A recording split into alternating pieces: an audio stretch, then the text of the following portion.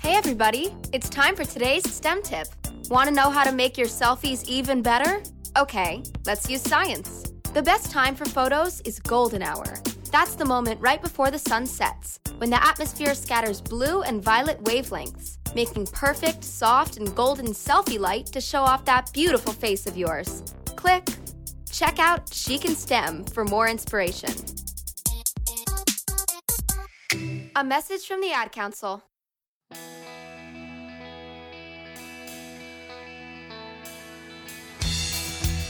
Welcome to Mighty Parenting, the podcast with real, raw, and relevant talk about raising teens and parenting young adults. Welcome to Mighty Parenting, a community where we help you raise teens and parent 20-somethings so they can become happy, successful, and emotionally healthy adults. I'm Sandy Fowler, stress relief coach, emotional wellness speaker, host of the Mighty Parenting podcast, and co-founder of MightyParenting.com. Mighty Parenting is more than a podcast. We have information and tools for you, and I am available to do presentations for parent groups in person or virtual. So pop on over to MightyParenting.com to see all that we have for you. Today, we are talking about agency, the ability to direct our lives. I think that as parents, this is something we don't really contemplate for our kids or even ourselves, really. You know, our kids will tell us that they want to, or they're ready to direct their own lives. They want us to back off. You know, we've talked on the show about letting go of the reins and letting them be in control and doing that slowly over their lifetime. But can they? Do they have what it takes? And what does that even mean? You know, what impacts their ability to direct their lives? Well, today's guest is going to help us with that. He is Dr. Anthony Rao, and he is a cognitive behavioral therapist who worked as a pediatric psychologist at Boston Children's Hospital for over 20 years, as an instructor at Harvard Medical School, and has run a specialized private practice since 1998. He is also a co-author of the new book, The Power of Agency: The 7 Principles to Conquer Obstacles, Make Effective Decisions, and Create a Life on Your Own Terms. Dr. Rao, welcome back to Mighty Parenting. Sandy, thank you so much. Hope you're doing well, and it's great to be back. Yeah, so any new listeners, Dr. Rao was on the show in April, giving us tips for parenting through the pandemic. So we're pre-recording. I cannot predict what the world is going to be like when this actually airs. You may want to go back and listen to that episode and get some tips. But I think they're also great tips for any time that our world turns a little topsy-turvy, because that just happens through life. But today we're going to be a little bit more settled, feel a little bit more in control. And so I want to talk about your book and some of the ideas in there, Anthony. In The Power of Agency, you reference a silent epidemic. What is that? Well, you know, we as Americans, this is no news to the parents who are listening, are already a bit stressed, tense, worried, sometimes up at night, can't sleep, incredibly busy during the day. We're an incredible country of incredibly high producing, smart people who just don't ever take a break. And it turns out that, and people have been following this, researchers, epidemiologists have been following rates of anxiety and stress in the United States over many, many, many years, actually several decades, beginning back in the late 1930s, in fact, just sort of tracking it. And it's been climbing substantially over the decades. Around the 50s, it went up. A lot of that from just high productivity. The highway system came in, and from Eisenhower, and we were traveling more, and productivity post-war, and just it was actually really, many people felt was a really positive and forward-moving time in some respects, and others perhaps not. But there was a lot of productivity. With that comes stress. So it's kind of creeping up there. But once we get to around the year 2000 or a little bit before, we believe, mainly from social media, high-speed internet, globalization, a lot of stimulation coming into our minds and bodies and through our homes every day, we are very much jazzed up our minds, and we have been seeing anxiety creep up to levels that are some of the highest in the world. In fact, the World Health Organization over the last few years has labeled us as one of the most anxious places on the planet. This is pre-pandemic, if you will. So, so my co-author and I have been seeing this climb in our respective work streams among people who are otherwise, high achieving, doing well, needing some coaching and help once in a while, falling flat, feeling overwhelmed. And so we begin to dig and look at all the research and realize that, and we're calling it the age of overwhelm, where just baseline, normal, everyday stress and anxiety is so high that many of us have already tipped past the diagnostic curve. So as it turns out, we have some of the highest rates of anxiety among our adults and certainly our adolescents. Most countries, or pretty much any country at this point, but we've been there a while. One of the statistics that really got me was beginning in the 1980s, the average school-age kid, just the average kid, was carrying around levels of anxiety that were a lot like a child psychiatric inpatient of the 1950s. That's how much it's climbed up. That statistic floored me when I read that in your book. I know anxiety is going up. I have talked to people about it. I've listened to all kinds of different lectures. I've been at events. And so I've heard a lot about this.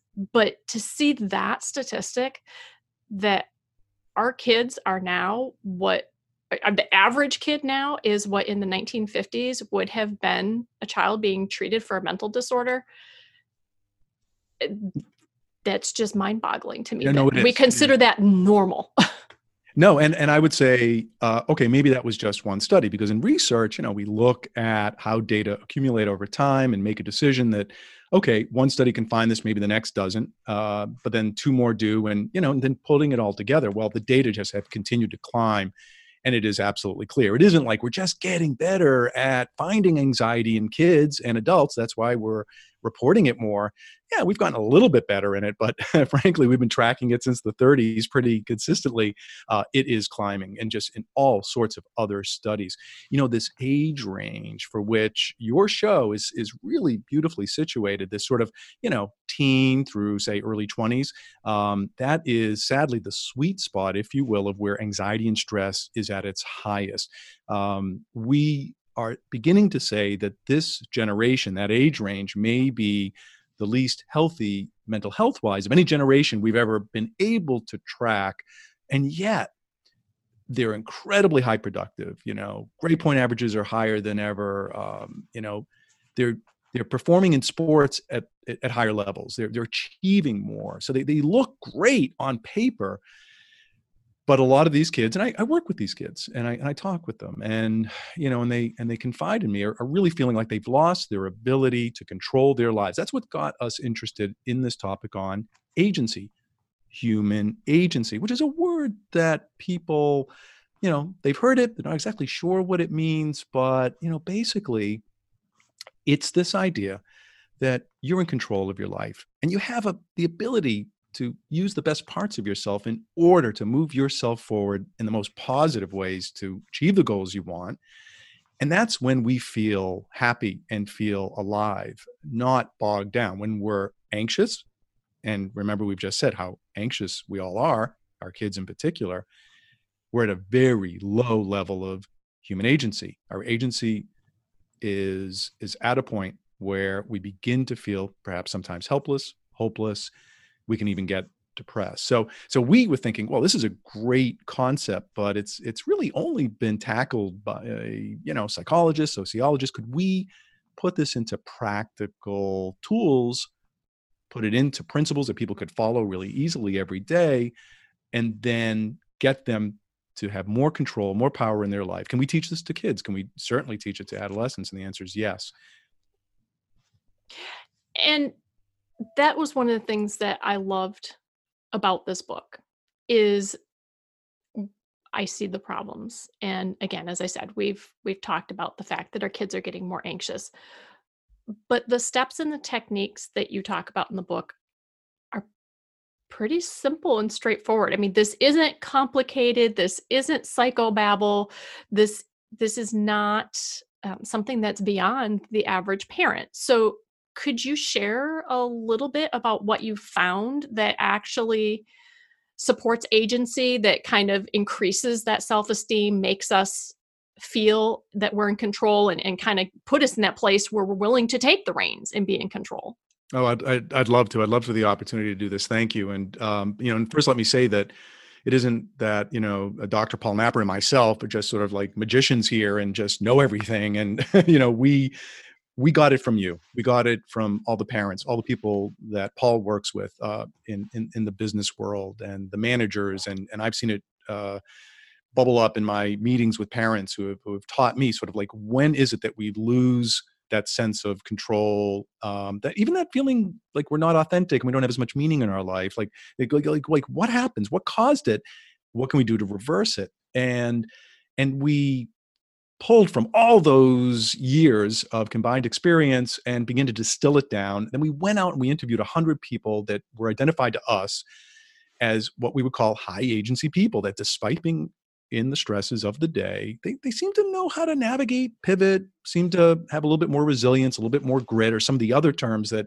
people have thrown around. But we wanted to do something different. We wanted to distill this down into practical, simple things to follow. So we came up with 7 principles, and the first 3 are well within reach. They're the ones I tell people, hey, go to first as soon as you feel a little tension or anxiety. And their names are: control stimuli. We gave them kind of cool sounding names.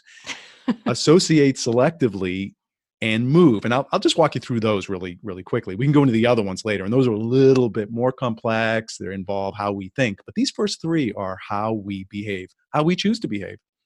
So the first one is called control stimuli. We realize that you are no good to yourself or your kids if you don't have a clear mind. If your mind is bogged down with all the information and digital stimulation coming in, to which it's constant these days, if we don't control it at that gate, the mind can't make eventually good decisions for itself.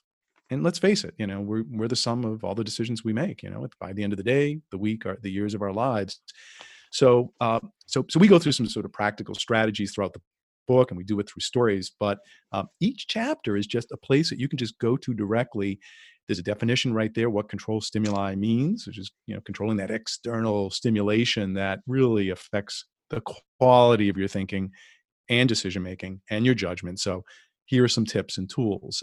We have a tool kit right at the back of each chapter. So this book is meant to sort of, go where you think you need it. We even have in the front of the book a very simple inventory that we put together and have tested out, and has some great validity on it, just that allows you to say, hey, how am I doing on these 7 practices? So you can run through it, score it yourself, and then you'll know. But that's where we start. And I turn everybody back to that. And it's not as simple as shutting off your phone, or maybe I won't watch the news as much. I mean, those are great. It's this idea that you've got to now think about what's getting in to begin with. This may also be background music, noise, vibrations. Stimulation can also be in the sense of, well, my skin is feeling really hot, or it's cold, and that's distracting. Any distraction will lower your ability to think well. So that's where we start. And we have a lot of interesting stories about how people try to navigate that in clever ways, particularly with the digital, revolution, if you will, on us. The next one is one of my favorites, called Associate Selectively. And there's a lot of interesting research out there that just the people you tend to be around during the day, the people that you associate with, they actually affect your behavior, your health, your mood, your thinking. And it's all done quite unconsciously. Because why? We pick up each other's signals and meanings of what they're saying, and we internalize them, and they become our own automatically. There's something called mirror neurons. It's a very interesting thing. We actually have the same neurons tend to fire when we see someone act angry or anxious or say things. We actually, those parts of our brain light up too, even though we don't necessarily have to act on it. And you've been with somebody who's been anxious or sad for a while, and you're helping them out, and you walk off, and don't you realize your mood just changed? You've been in a room where people are really, excited and happy, and you feel that that contagion in a good way. It is. It's emotional contagion. So we talk in the book about like, how do you manage that? How do you teach your kids about the company they keep and how it matters? And usually that becomes the biggest fight in the house. You can't tell me what friends I have. I can make my own decisions. They're my friends. And we kind of walk people through like how to talk with your kids. And I can tell you right now, the best thing to do is step out of the parent role and say, look, you're right. And I can't tell you what to do and you're in control. Enlist them to use their own critical thinking skills. These are such smart people by the time they're 13, 14, 15. Even though they're highly emotional, even though they're not making the best choices and may be impulsive, say, look, you must have friends that are hanging with friends that aren't good for them. How do you tell them that maybe they should think this through?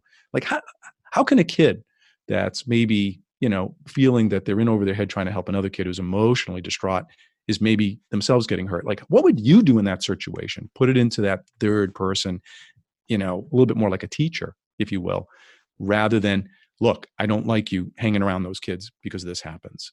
So that's a really powerful one, particularly if you have teenagers, but we associate pretty much since we start moving and walking and speaking. So, and the third one, really important, is we called it MOVE, and it's really about our whole health.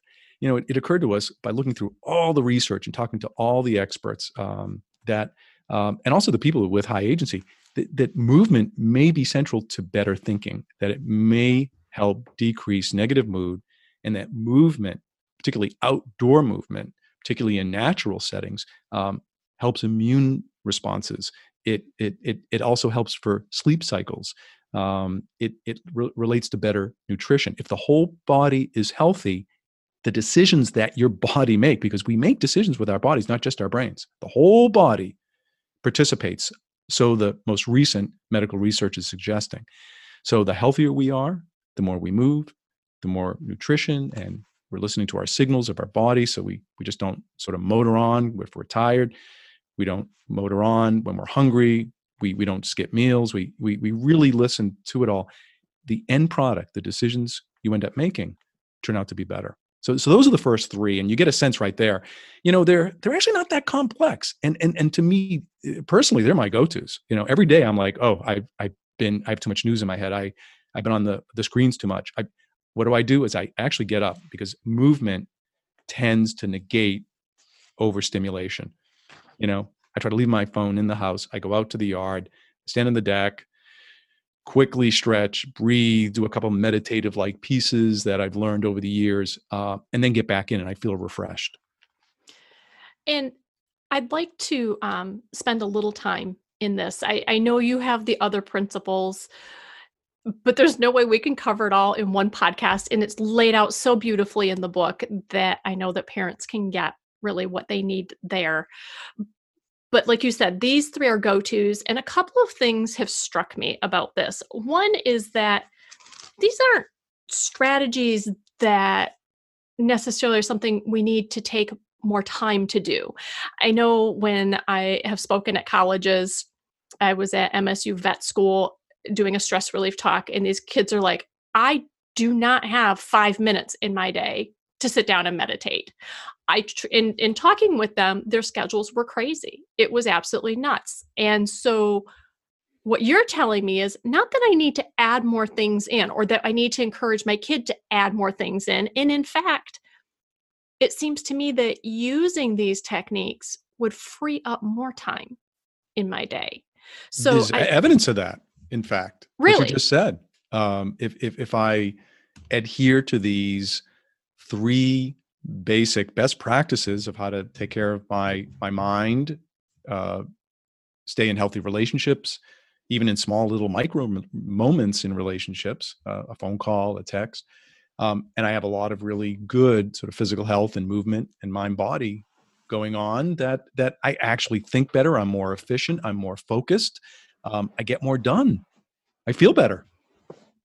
And I hear that from parents, for the early birds versus the night owls, it'll be after everybody goes to bed, I can get so much done.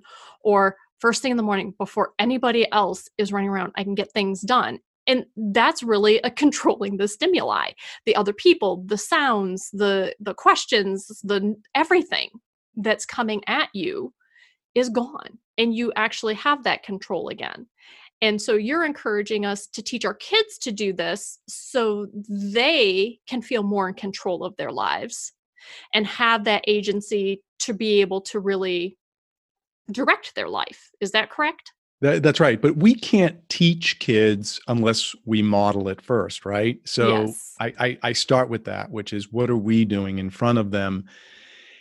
And you don't even have to teach them. They will learn vicariously just from being in a home where things are set up a little differently. So I would say, you're the leader of your home, and you can decide that, okay, I can demand that certainly during meals, all phones are not only off, but they literally need to be in another room. Why? Because, and I think it's in this chapter we mentioned this, some recent research has shown that just if I have the phone near me, shut off, my brain is still signaling me to think about it. Even if it's in my pocket, it's touching my skin. If I have it near me, it's somewhat within vision range.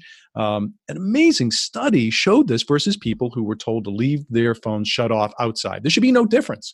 What is there, some sort of magical, magnetic or, kryptonite field that's affecting them? But the closer your phone, even shut off, is to you, your device, the brain has already been conditioned over countless hours to think that you need this thing. So it's always cueing you, even unconsciously, go check it, go check it, go check it. Definitely at night. So you can say none at night. You can say none during meals. You can say, look, if we're having a serious family meeting, let's put all our devices over there. In the office, I'm struggling with this because a lot of parents have to check on where their kids are at. The babysitter's got this person. That's why they were able to come to the appointment on time, so they need these devices. We need these devices to manage our lives, but there should come a point where we're like, okay, it's now time to literally cut them off. And I've noticed, since I've been explaining this to people in my work, they're like, okay, I get it now. Shut off in the bag or the briefcase, or they move it literally to a desk or someplace else and put their keys on it so they don't forget it and leave it there when they leave. So it's this idea of like, this thing, even shut off, is really powerful. So I think that there's a lot we do, but we have to start with ourselves and model it. And I appreciate you sharing that there are different ways of doing this, because you said, yes, we need these devices. One of the things that I practice periodically is going, and is that true? It goes back to Byron Katie, right? And her work. Is that true? And I had learned this from our family vacations once I started my own business, is I didn't feel like I was on vacation. Even though the phone was turned off in the car and I only checked it once a day, I still had to tether in. And same thing when you go out someplace. And so I had started picking certain situations to say, you cannot get a hold of me via my phone. If it's actually an emergency, here's the phone number, at my doctor's office. Here's the front desk phone number. If it's an emergency, call and they'll come get me. Which also cuts down, because then people don't just have a question and text you. They only contact you if it's actually an emergency, like the good old days. So there are things that we can do. And your book inspired me. I haven't gotten to do it yet, but I'm going to talk to my family about making our living room a device-free zone. Even just trying that, one day a week or something. See what the family comes up with, or maybe they'll come up with a total different idea, but toss that out there and see if we can come up with a space. Maybe it's a different space in the house, but this idea of there are other stimuli too. It's not just about phones and devices. It's also about music, which in our world comes from our devices, right? So it's the music, it's the touch, it's all these different things. So it's kind of creating a space where everyone can be in control of their own stimulation within our household. Yeah, I love all that. And, I wouldn't mind if these devices gave us the real deal, which is full multi-sensory experiences that our brain is hungry for, starving for in the digital world right now. It's mostly visual. Sometimes it's through our ears, auditory. It's flat. It's not in real space. You can't really truly touch it. Can't smell it. Can't taste it. You can't, the brain was intended for just thousands, millions of sensory inputs at any moment while you navigated through the real world. And that's where we are most alive, where we're living a real world. But the more that you're staring at a small screen, it's really cut down tremendously. It's very, very, very much a virtual experience. We're kind of missing out on really authentic life at this point. I want to touch upon something that you were going toward that I thought was important. You're going to try to say, look, when we're in the car, no devices. When I'm certainly driving, Massachusetts here, they passed a law that they were very strict about, and they had officers and from all towns. And I noticed state troopers out that next day. You cannot touch your phone unless you're putting on some sort of, ear device or something, it was very interesting because that next day, and I'm a rule follower, I'm looking around. It just seemed cops everywhere suddenly. And I found this amazing relief. And I heard this too from some of the younger, newer drivers who, some of them are very rule following too. And they're like, I don't want to lose my license, so I just don't bring the phone, or it's in the glove compartment. And most of them, though, push the envelope like most of us do on how much we feel, how confident we can be managing that and affecting our ability to drive safely. So I actually found it liberating to not have to have even the option. And I'm wondering if kids would feel the same way. They will bark back at you. But the other thing is, you will hear the word is, I'm bored. I'm bored. Mm-hmm. This is so boring. Yay. Yeah. Thank you. I want you to say, awesome. Congratulations. Why? Because you're entering into deeper thought. And let's face it, with all of these devices, we really have not experienced that, what we call boredom, which really is just the transition between high stimulation, it's always here, it's very easy, it's very emotional, to, what's beneath the surface? What's bubbling up? What's creative? Can I go deeper? That's really enjoyable, but making that transition, getting over that boredom bridge is really, really tough. So expect that and just smile, shrug, and just say, you know what, there's something really great on the other side, and during times when people have not been around devices for long periods of time, for whatever reasons, and camps are a great example. I do a lot of work with, camping groups. Most of those devices are just gone or shut down. The kids complain, but they report how, while it was hard, maybe for the first few hours or a day or two, the relief they felt to not have to be, particularly on social media. Yeah, it is. It's a huge relief. And I could talk for 20 minutes just on what I've learned, because we're a camping family. We tent camp, we cook over fire, we backpack. And I've seen over the years how devices have impacted that. But there's one other thing I want to talk about that I think is more urgent and newer. We've talked a lot about devices on the show. And what we haven't talked about is your idea of associate selectively. So first, if you can just tell us briefly what that is, and then I can share my question with you. Sure.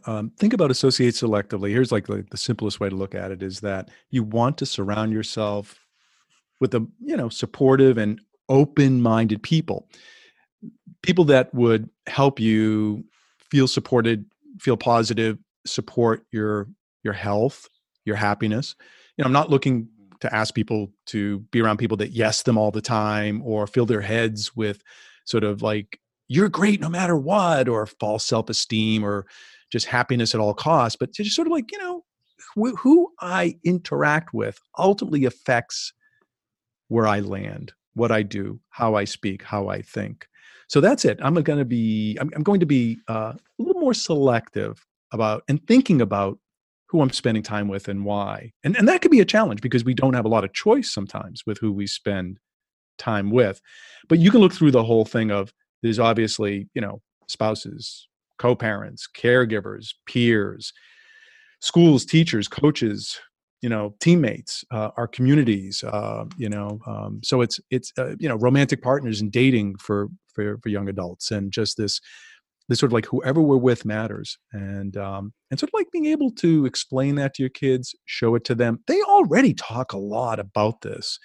When I'm talking with them, they've learned to be, they can be very open with me and talk with me because they know I'm not going to rush back and either judge them or tell their parents every little thing. And so I hear this, and they are thinking a lot about who should I be a friend with? What is it like stuck in that group that puts other kids down? What is it like when I walk through the lunchroom? And sometimes I wonder, like, I'm sort of shifting a couple of friends, but I notice that group gives me a hard time when I do it. Really looking at the big picture here, particularly through high school, which is the toughest time to associate selectively. Maybe middle school too, now that I think of it. Yeah. And I appreciate knowing that our kids are thinking about this. I feel like that makes it more easy to open that conversation instead of us feeling like we need to get an idea across to them. They're already thinking about it. So we just need to be there and open the door and let them know we're there to listen, and we can be a sounding board, or they can just air that to us. And you gave us some great verbiage earlier, which I'll make sure is in the show notes too, about how to talk to them if maybe there are friends that they're hanging out with we aren't comfortable with. But you already touched on it briefly in there. And your book is the first place I've seen a really head-on directly address the fact that we don't always have a choice about who's in our life and who we have to associate with. So our kids have to live with their parents or siblings, and they're in a classroom with other people. Granted, that's not their friend group, but I'm thinking mostly about that family unit. And so I would love if you can share some of the advice that you have for us when, okay, this maybe isn't a person who impacts us well. They tend to be down or negative, or they maybe make negative comments to us. So we can't just choose to walk away. Or even in cases, you talked about in your book too, where people could have that choice. They made other choices first and didn't necessarily end up having to walk away. So if you could talk to us a little bit about being selective, but not necessarily a yes or no, I'm in your life or I'm out of your life, that there is a middle ground. Oh, I appreciate you bringing this up, Sandy, because, we all have people in our lives, people that we even love or have loved at times that they could be really difficult, going through a hard time, or aren't necessarily most healthy for us. We can be in, families where sibling rivalry can go beyond what's normal, healthy rivalry into something that's more toxic. There could be fighting between spouses. There can be parent-child conflicts that are belong in a gladiator movie than more than at the dinner table. So all this is true. So you can also be in a position of where a boss or a supervisor is mistreating you, and so there's a lot of places where we can't just necessarily get up and walk away, nor would we want to. And so we tell people, look, don't give up, but go back to some of the basics of, like, is this something that could be a communication issue? Assume good intent and go from there. And that's hard to do when you're really hurt, or people are making you angry, or have caused conflict in your life. Assume positive intent and work from there. Is this something in the way that I set it up? This is more of the adult level, but you can have these discussions with your adolescents. And one thing that I've actually done in the office is I'll sit down and I'll say, and this goes back to this point of model it for them first before you teach them the skill, is I'll take out a piece of paper and I'll actually make like a social map. In other words, I'll just make a bunch of circles and I'll say, I'm in the middle here. I'll put a big T for Tony. Sometimes they call me Dr. T, so I'll put a Dr. T. I said, okay, there's a spouse here, there's a thing here, these are my friends, my colleague across the hall is here, these are my other friends, and I start to just plot out a couple of people. So I look and I hand it over and I say, so help me figure out, like how would I know this is a good person for me or not? And I actually put them in the position of mastery and ask them to help me with something. I know it's a really awkward, strange thing to do with your kids, but if you start younger, this is not a bad exercise to play with, because they're going to be growing up, they're going to become young adults, and we can't always think of them as kids. We have to start thinking of them as adults, and that we have to move from an adult to a child relationship to an adult relationship if you want to have some influence over them. Otherwise, they keep deflecting, shutting down, pushing back. So I'll do something like that, and then they'll participate, and just sort of like this is just an exercise. But getting it particularly on paper is really interesting. Sometimes I've just gone to the point of, okay, this is a tough year. Put yourself in the middle, put your initials in that, draw a circle, Give me some other circles around it. Who are the teachers? Who are the people that are closest to you? Who do you trust the most? And they'll just start to plot the people that they like the most, that help them the most. Where's the bully? The bully is far off over here. Where's the person that mistreats you this way or acts like a friend but isn't? And now you have this like visual map of just little boxes or squares, and it's very simple to do. You can do it any way you want. There's no right or wrong. But now it's visual. It's not just we're having a conversation about it. I can look at this thing and I can say, I see what's happening. What can I do to bring these people closer to me, this person further away? In one of these maps that I did with a young man in the office, he actually had the bully, negative one, really close to him. Why? Because that person he had tried to befriend and was stuck in a social group with them. The other kids that actually he had dismissed and thought they weren't really like that cool, or maybe were less popular. This was around 8th grade. He had sort of marginalized, but this discussion got him thinking of maybe I could reconnect with this kid that I used to be really friends with in elementary school. And maybe that's a place I could, because I know that's a nice kid. And then maybe I can find a way, to sit one thing off from at the lunch table and move slightly away from. This is literally like a logistics planning on these relationships, very concrete approach, particularly with younger kids and teens. I like it even for myself. And I think it's a great tool. And that is that sort of, like you said, move closer, move away. What about some techniques for distancing yourself when you can't physically distance yourself, which is more of that family thing? Or as you said, maybe it's a coworker who you have to interact with. It's not an option to just walk away, move away from them. What are some ways that we can maybe distance ourselves, say, socially, verbally, as opposed to physically?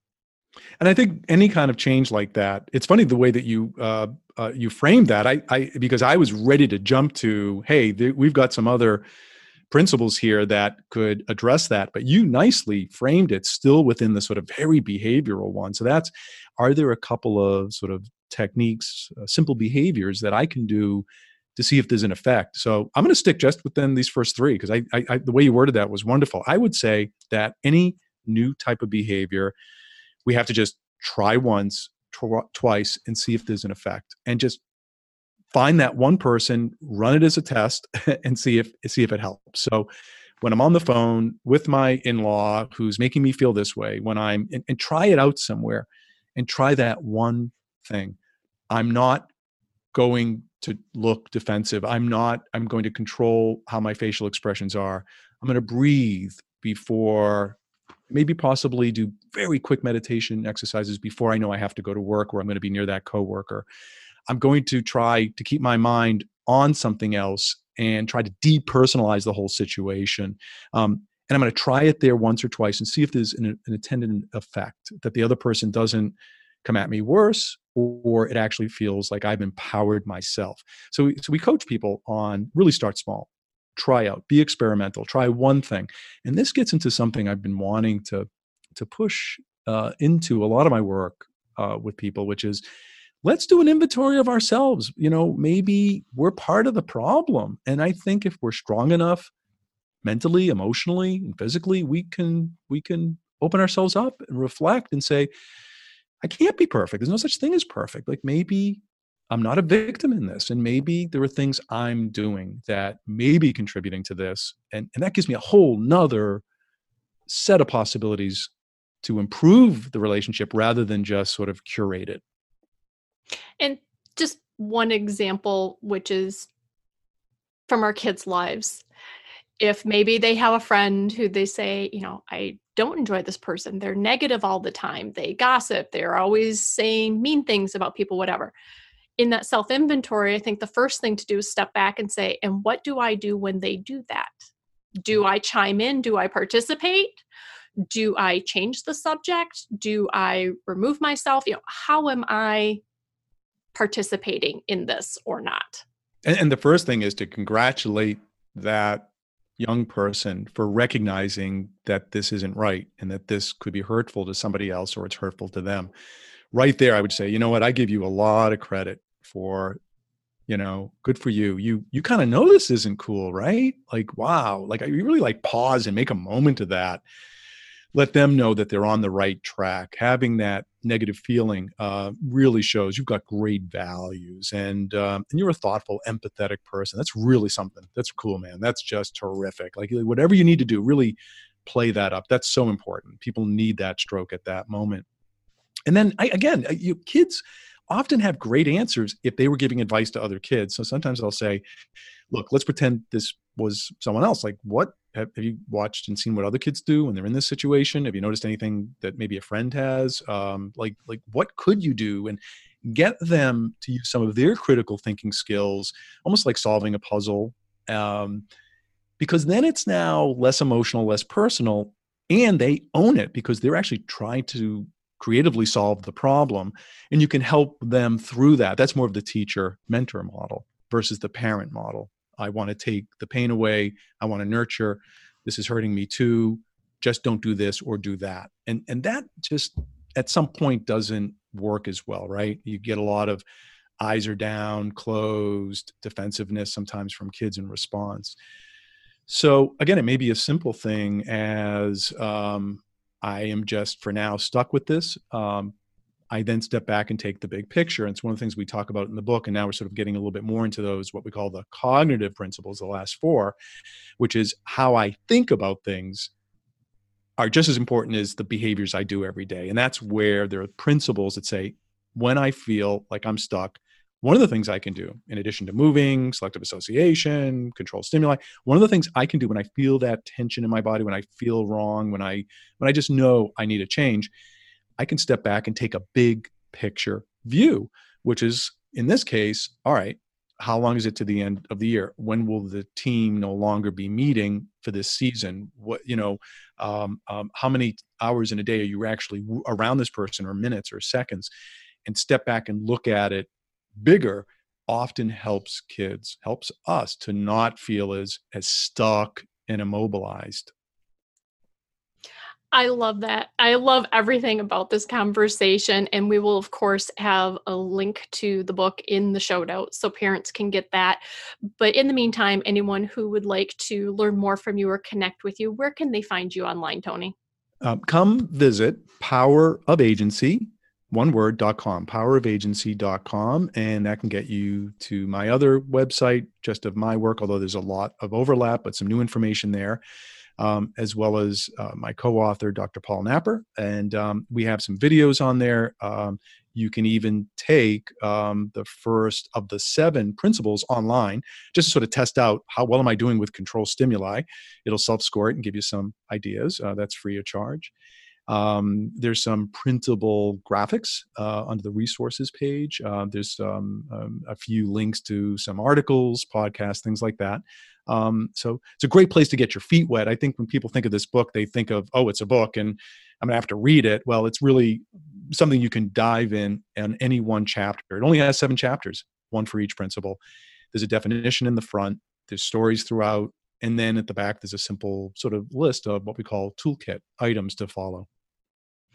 Fantastic. Well, thank you for spending time with us today and for the great insights into agency and what it can do for us and our kids. Thank you, Sandy. It's been terrific. Mighty Parents, thank you for being here. If you liked this episode, please rate, review, and share it. Remember, that is how we reach other parents and help them get the tools and information that they need to enjoy their parenting journey more and to feel more confident in that. Thank you so much for joining us today. Remember that you are a mighty parent. You got this, and I will see you next week.